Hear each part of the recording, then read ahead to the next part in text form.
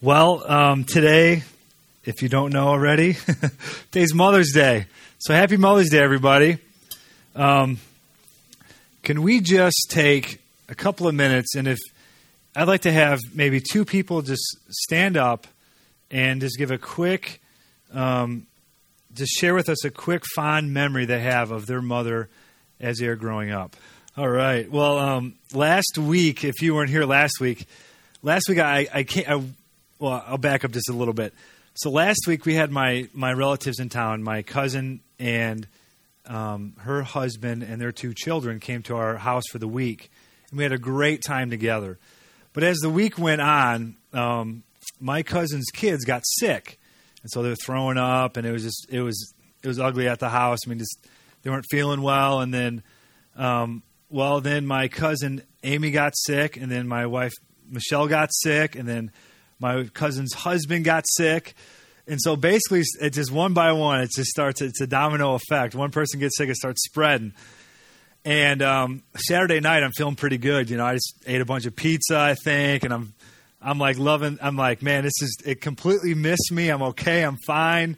I've got nothing to worry about. And I'm like, well, if it can just hold off until noon on Sunday, after that, I don't care if I get sick and I'm throwing up or whatever else. You know, as long as I can, between 6 o'clock in the morning and noon on Sunday morning, if I can just make it okay. So I woke up on Sunday morning, and my stomach was in complete knots, and I am sick. And I'm like, well, what are you going to do? I'm supposed to preach in a couple of hours. So, I came to church, and we're in the prayer meeting at about 7:30 with some of the other leaders, and everyone's invited to come. And we meet down in the nursery, but we're praying together. And my mom says, Johnny, what are you doing? You need to get out of here. You are so sick. You're going to get everybody else sick. You can't stick around. And so she was right. And so you didn't know this last week, but you actually were mothered by my mom last week. She was looking out for your good. She was looking after your well-being. So she's like, yeah. If, half the church gets sick because of you, you couldn't go home. And so she was right. She was right. But one of my fondest childhood memories growing up of my mom, and I've been asking different people this week, their fondest childhood memories of their mom, is I would come home from school, and in the oven would be a hot, fresh apple pie, homemade. And my mom would make me this beautiful... this the best apple pie you've ever eaten. My mom can make this incredible apple pie. So, I come home from school, and she'd have this apple pie in the oven, and she'd take it out. And in the crust, she'd take like a little toothpick and put little holes in the crust and put my initials on the crust of the pie. She says, Johnny, I made this pie just for you. And at that moment, I felt so special. Like, man, I just felt so good. Just that feeling of like, man, she did all this work all day, to make this pie because she knew I loved it and did it just for me. And so I was just thinking about that this week. And, as I thought about that, it occurred to me that she might have said the same thing to my brother Josh and my dad as well, because he has the same name as me. The JH on the pie might have not just been for me. And she might have just quickly turned around and said, hey, Josh, I made this one for you too. And hey, hey, honey, I made this for you. So, but of course, with the pie with my initials on it and being told that this is my pie, guess what? I'm not going to share it with anybody. This is my pie. It's got my name written on it, for goodness sakes. I want to eat this pie for myself. But of course, my mom graciously and kindly instructs me to share and to make sure everyone else has enough pie for themselves. And I could not keep it to myself. So, Mom, thank you for teaching me how to share my fresh apple pie. So, thank you, Mom. All right, let's turn to Philippians 2. Let's turn to Philippians 2. We were taking a break out of our series in Ephesians. I had a hard time with the passage we were at in Ephesians, connecting it to motherhood in any way. So I had to take a deviation and jump into Philippians. So we're going to start in Philippians chapter 2, verse 1, and we'll go through verse 11. But before we do that, let's just pray and ask the Lord to be with us. So God, we thank you this morning for our moms. Thank you, Lord, for the blessing that we've received and the way in which you've cared for us because of our moms. And so, Lord, this morning we want to show our gratitude and appreciation and worship to you by digging into your word and understanding what you'd have to say to us. God, help us to worship you in the hearing and the obedience to your word. Lord, I pray you would help me to concentrate, to be able to focus my attention upon what you are saying to us. In Jesus' name we pray. Amen. So, Ephesians 2. In this passage, we see the Apostle Paul beginning to encourage the church in Philippi according to a couple of things. And what he does is he gives the Lord Jesus Christ as an example to us, but then he says, look, I want us to live our lives in a certain way. There's a way in which I want you to order your lives and prioritize the things in your life according to what we see in Christ Jesus. So he does is he offers us Christ Jesus as an example. And he says, I want you to order your life according to what we see in Christ. But this morning, I also want to take a moment to just really consider how we have not only seen this in our lives and in Christ Jesus, but also add in the mix how we've seen and how we've been cared for by our moms. Because this incredible love and acceptance and sacrifice and care that we see in Christ Jesus is really modeled for us in certain aspects by our moms. I mean, this is a part where we see our moms doing things for us and caring for us and loving us in a small way, which we see in large part in Christ Jesus, but it can be for us a signpost to what Christ Jesus is actually like and who he is and what he's done. It points to a greater reality. It points to the greater reality of who Christ Jesus is and what he's done. So let's read Philippians chapter 2. We'll read verses 1, 2, and 3. It says this, so if there is any encouragement in Christ, any comfort from love, any participation in the Spirit, any affection and sympathy, complete my joy by being of the same mind, having the same love, being in full accord and of one mind. Do nothing from rivalry or conceit, but in humility count others more significant than yourselves. So he begins to talk about in humility, count others as more significant than yourselves. I found this quote this week on humility. It says this, humility is a virtue that all men preach, but none practice, and yet everybody is content to hear. The master thinks it good doctrine for his servants, the laity for the clergy, and the clergy for the laity. Isn't that right about humility? We can hear this, and in humility I want to do these things. We think it's good for everybody else, but what it's talking about is applying to our lives. And it's what Paul's saying, though, is not just counting others more significant than yourselves, but it's the attitude in which we consider other people more important than ourselves. So it's an attitude in which we do this, that in humility, we consider others more important than ourselves.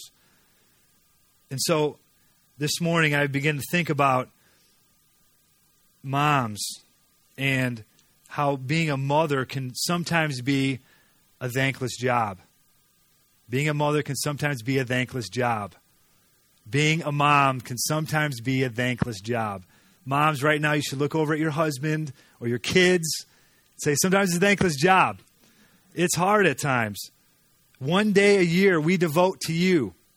We take you out for lunch, give you a couple of gifts, and by 7 o'clock tonight, everything goes back to normal again, right? And then the rest of the year is like everyone else's day. But the one day we celebrate Mother's Day. But really, we are grateful for the things that we see in our mom. I remember my own mom. When I was a freshman in college, I went to a small little university in Huntington, Indiana, which is out in the middle of nowhere, which is like surrounded by cornfields, and those are surrounded by more cornfields, and those cornfields are just more cornfields. So, I mean, in every direction, there's like 1,000,000 miles of cornfields until you hit like, Chesterton or something like that. I mean, it's just all cornfields in Indiana. And so that year I went away to college, and in this college, it was a small private university, and it was it was a good university. But on the weekends, what would happen is, because it's so small and because the town of Huntington is in the middle of nowhere and there's nothing going on, the place was just like just a tomb, and it was completely empty. Everyone would go home. No one would stick around because there's nothing to do. And so I would call my mom and say, "Mom, would you please come pick me up? I am like so bored and there's nothing to do, and I don't want to sit in my room by myself for the next 2 days while I wait for everyone to get home on Sunday night." And from our house to the college was about 130 miles, so you figure 260 miles round trip. And then you do that on a Friday afternoon and a Sunday afternoon, and you're looking at over 500 miles driven in just a small weekend. And so really, my mom would come and pick me up on a regular basis and drive me back home again. I'd hang out and then do the whole thing over again on Sunday night to bring me back. And it was never once an attitude of like, "Hey, Johnny, I mean, I'm driving a really long way here. Why don't you just like show me some appreciation here? Why don't you like give me some flowers or a card or buy me some chocolates or, all these things that if I was doing these things, I'd be like, come on, give me a break here, stay. That's fine if you stay there by yourself. But for my mom, it was different. And I'm sure if we went around the room, we'd see many other examples of moms who have sacrificed their time to drive, to talk, to whatever it is, to lay down their lives for us. And moms, you do this when you give up sleep, feed your kids first, then have no time to eat yourself, when you make sure everyone is bathed and dressed appropriately, and then you only give yourself 30 seconds to get ready before you charge out the door to the next event. You don't complain about lack of sleep or food or hygiene in your own life because you're so busy taking care of everybody else. But as we look at the Word of God and as we see this in your life, and when you're counting others as more important than yourself, you are obeying the Word of God. And you are setting an example for your kids for what it means to follow Christ. It is an example to your children of what it means to follow Christ when you do those things. Let's look at verse 4. Verse 4 says, "Let each of you look not only to your own interests, but also to the interests of others." When you became a mom, your life does not belong to yourself anymore, does it? Your life does not belong to yourself. You've given that up. You give away your day and your life every single day for your kids. And I was talking to a friend of mine this week, and he was remembering. I was asking him, what's a fond memory of your mom? And he began to relate to me. His mom was very, this is a few years ago, and his mom was very sick at the time. She might have had cancer, and she was very weak, and it was hard for her to get around. And so he would go and visit his mom and just spend time with her. And while he was there, his younger brother still lived at home. And so he would go visit his mom, and then, towards the end of the day, he'd say, "You know what, me and my brother would begin to hang out and talk." And, we went in the basement to catch a baseball game. And as they're there in the basement together, him and his brother, grown men, healthy, strong, able to take care of themselves, here it is, he hears his mom and sees his mom hobbling down the stairs to bring them a tray of snacks so that they can watch a baseball game with food. And I thought, what an example. His mom, not considering the pain it must have been to get down the stairs, to prepare the food, but here she was laying her life down so her two grown sons can have snacks while they watch a baseball game. At the cost of her own convenience, her own sense of of just being able to get around and laying the whole thing down. Moms, you do this when you stay home from a night out to care for your sick child. You read the same story over and over and over again. When you help with homework, when you read the Bible to your children and then act out all the stories. You brush their teeth and change, wash, and fold their clothes. And then you change, wash, and fold their clothes. And then you change, wash, and fold their clothes over and over and over again. It never ends. And when you're doing this, you are looking out for their interest, but you're also honoring the Word of God. As you do that, you honor the Word of God in your life and in your kids' lives. Next, let's look at verses 5 through 7. Paul writes this: "Have this mind among yourselves, which is yours in Christ Jesus, who, though he was in the very form of God, did not count equality with God a thing to be grasped, but made himself nothing, taking the very form of a servant." When you had that baby, Mom, you had no idea the demands that child was going to make on your life. The amount of demands and the time and all those things that was about ready to happen in your life.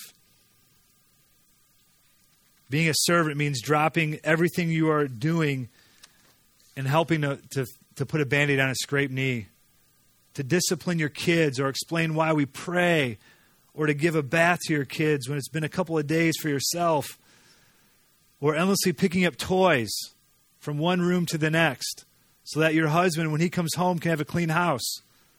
Maybe that was just for me, but, as you clean your house, you go from one room to the next, and you clean a room and you move on to the next one, and by the time you get around to the first one again, it's trashed, so you got to start the process all over again. It's like that just doesn't stop. You're serving your family. This week, Michelle and I were sitting in our dining room. The kids are upstairs playing by themselves, and which is normally just fine. They have fun. It's their room. And so this week, Addie comes running down the stairs and announces to Michelle and I, "Mommy, Daddy, John, Michael, and Nicholas are sticking their heads in the toilet." And I'm like, "What? Are you serious?" And I start freaking out. I'm like, "What?" I'm like, "Man, you shouldn't be doing that till you get into high school. And, let me show you the proper technique." No. And so I'm like, look, I'm just like, I'm getting like angry. And I'm like, "Oh, we've told these kids 100 times, you're not allowed to play in the toilet." We've told you that for a really long time. And it's not like a new rule that we have or something they didn't know about before. This is premeditated playing in the toilet, And so I run upstairs and the door's closed and I can see the light under it, and I hear behind the door splashing and it's just a good time for everybody in the bathroom. And I'm just like, I'm steaming. I'm like, "Oh, this is just frustrating. These kids know better than this." And all the while, Michelle has a different response. She's not running up the stairs angry and already just, going to bring some law and order to the scene. And she just simply goes to the bathroom and gets the water in the tub going to give the kids baths. And here I am upstairs, furious, angry, just with no patience left for the kids. And here, what a different picture it is from our wife, who's desiring to serve our children so they can be clean from the dirty, toilet water that they were just playing in. That was not my first concern, but for her it was. And so, as I walked in the door and there's water all over the floor, and my son's just kind of like deer in the headlights, like, "Yeah, I'm caught. Yeah, I know. I was just playing in the toilet." My wife simply goes to work and begins to give him a bath. And we definitely, at least I did, they were disciplined for that. They didn't get off scot-free. But, what a picture it is for us of how we've been cared for and loved by our mom. And moms, when you consider others more important than yourselves, when you look to the interest of others, when you serve instead of being served, all these things only point us to the ultimate reality of who Christ Jesus is and how he embodied these things perfectly. It's just like a picture for us that points to a bigger picture. It's like a signpost that says, look, I may be a servant, but my serving only points to the one who's the ultimate servant. I may be considering you important and laying my life down for you day in and day out, but that only goes to point to the person who ultimately did that for all time. Now what we're going to do is we're going to look at how and what this looks like in Christ Jesus. So we see in part in our moms, but now let's see what we see in full in Christ Jesus in the Word of God. Philippians 2, 5 through 11. I'm going to read through those verses, and then we'll talk about what we see in Christ. Have this mind among yourselves, which is yours in Christ Jesus, who, though he was in the form of God, did not count equality with God a thing to be grasped, but made himself nothing, taking the form of a servant, being born in the likeness of man, and being found in the human form, he humbled himself by becoming obedient to the point of death, even death on a cross. Therefore, God has highly exalted him and bestowed on him the name that is above every name, so that at the name of Jesus every knee should bow in heaven and on earth and under the earth, and every tongue confess that Jesus Christ is Lord, to the glory of God the Father. The first thing we see in Christ Jesus that Paul's directing our attention to is this humility. Christ was fully God and fully man, yet he did not come demanding luxury and palaces and royal treatment and a life of ease and a life of soft living, of just kind of coasting by. He didn't come demanding those things. Instead, he chose to identify himself with the poor and the sick and the needy and the outcast and the orphaned and the rejected. He chose to identify himself with those people. I found this quote this week by Alfred Plummer. It says, Jesus' life began in a borrowed stable and ended in a borrowed tomb. That is who Christ Jesus was. We want to talk about humility. Talk about who Christ Jesus is. Listen to Jesus' own words in Matthew 11. Jesus says this in Matthew 11, 28 through 30. He says, come to me, all who labor and are heavy laden, and I will give you rest. Take my yoke upon you and learn from me, for I am gentle and lowly in heart, and you will find rest for your souls. For my yoke is easy and my burden is light. And here Jesus Christ, the one person, the only person who could have showed up and said, you know what, guys? Man, I am really something else. Man, I am it. I am great. I am awesome. Man, I am all powerful. As a matter of fact, you know what? Let's just get a church service going right here for you to worship and pray to me, and then you guys just all gather around me and just be in awe of my awesomeness. Christ Jesus didn't come to earth demanding those things. Christ Jesus, his life looks something different. I found this poem this week about Christ Jesus, and I want to share it with all of us. This is what James Allen Francis writes. Here's a man who was born in an obscure village, the child of a peasant woman. He grew up in another village, and he worked in a carpenter shop until he was 30. Then for 3 years, he was an itinerant preacher, never owned a home, never wrote a book, never held an office, never had a family, never went to college. He never put his foot inside of a big city. He never traveled 200 miles from the place he was born. He never did one of the things that usually accompany greatness. He had no credentials but himself. And while still a young man, the tide of popular opinion turned against him. His friends ran away. One of them denied him. He was turned over to his enemies. He went through the mockery of a trial. He was nailed upon a cross between two thieves. While he was dying, his executioners gambled for the only piece of property he had on earth, his coat. When he was dead, he was laid in a borrowed grave through the pity of a friend. 19 long centuries have come and gone, and today he is the centerpiece of the human race and leader in the column of progress. I am far within the mark when I say that all the armies that have ever marched, all the navies that were ever built, all the parliaments that ever sat, and all the kings that ever reigned put together have not affected the life of man upon this earth as powerfully as has that one solitary life. And we talk about Christ Jesus and his humility, dying on the cross for our sins, not for his own punishment, but for our sins, laying down the glory and the riches of heaven to come to be with us, to be born in a humble means, live a humble life.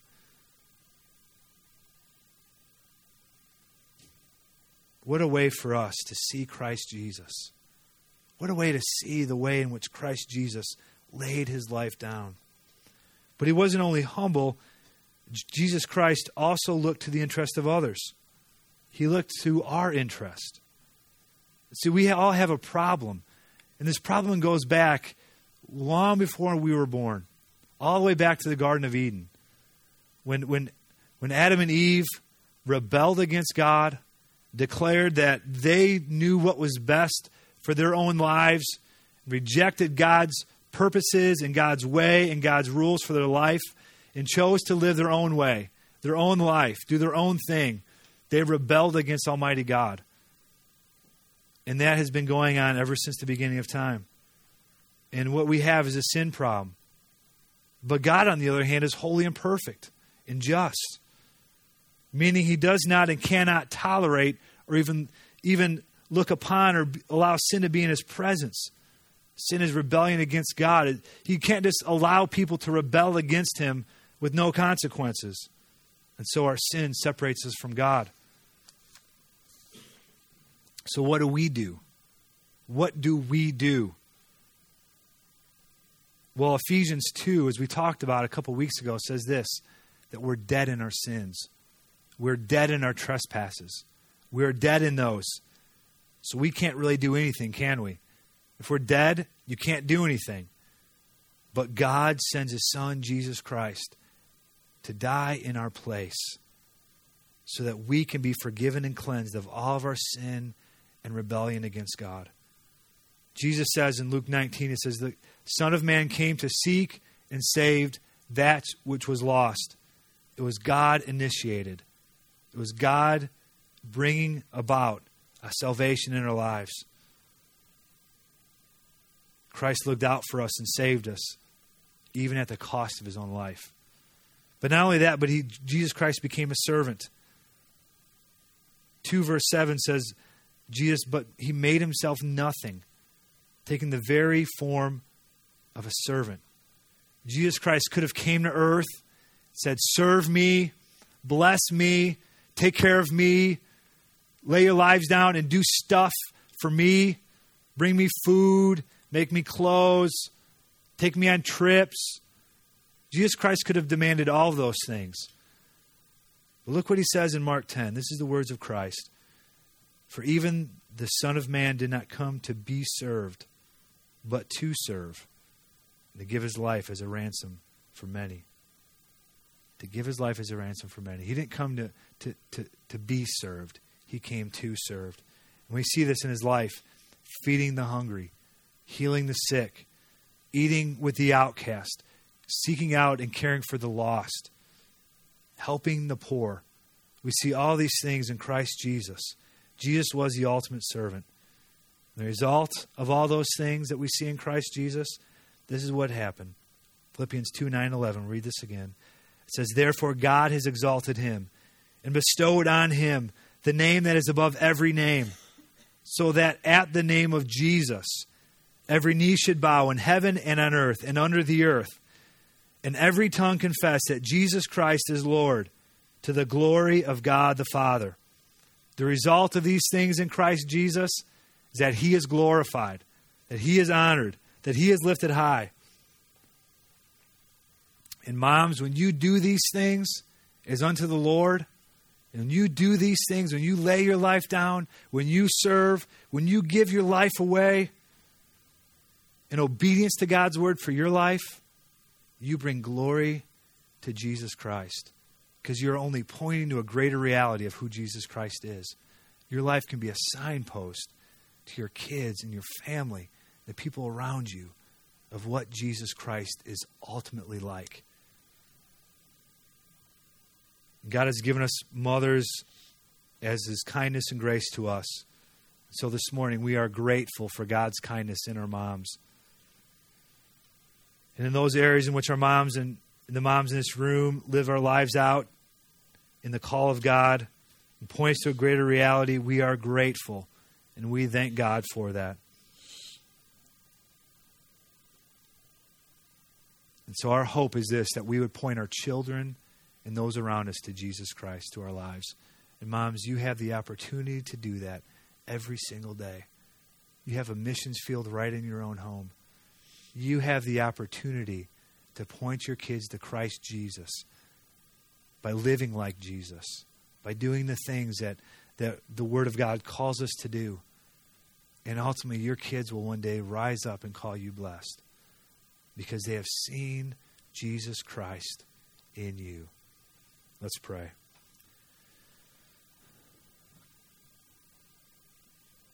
Jesus, this morning we want to thank you for our moms. Lord, thank you that they, as they live out their lives before you in obedience to your word, Lord, that they point us to you. God, they're an example to us of, in a small part of what Christ Jesus is in large. And Lord, we want to say, help us this morning to not only be grateful to our moms for all that they've done, Lord, but be grateful to you for blessing us with all good things. In Jesus' name we pray. Amen.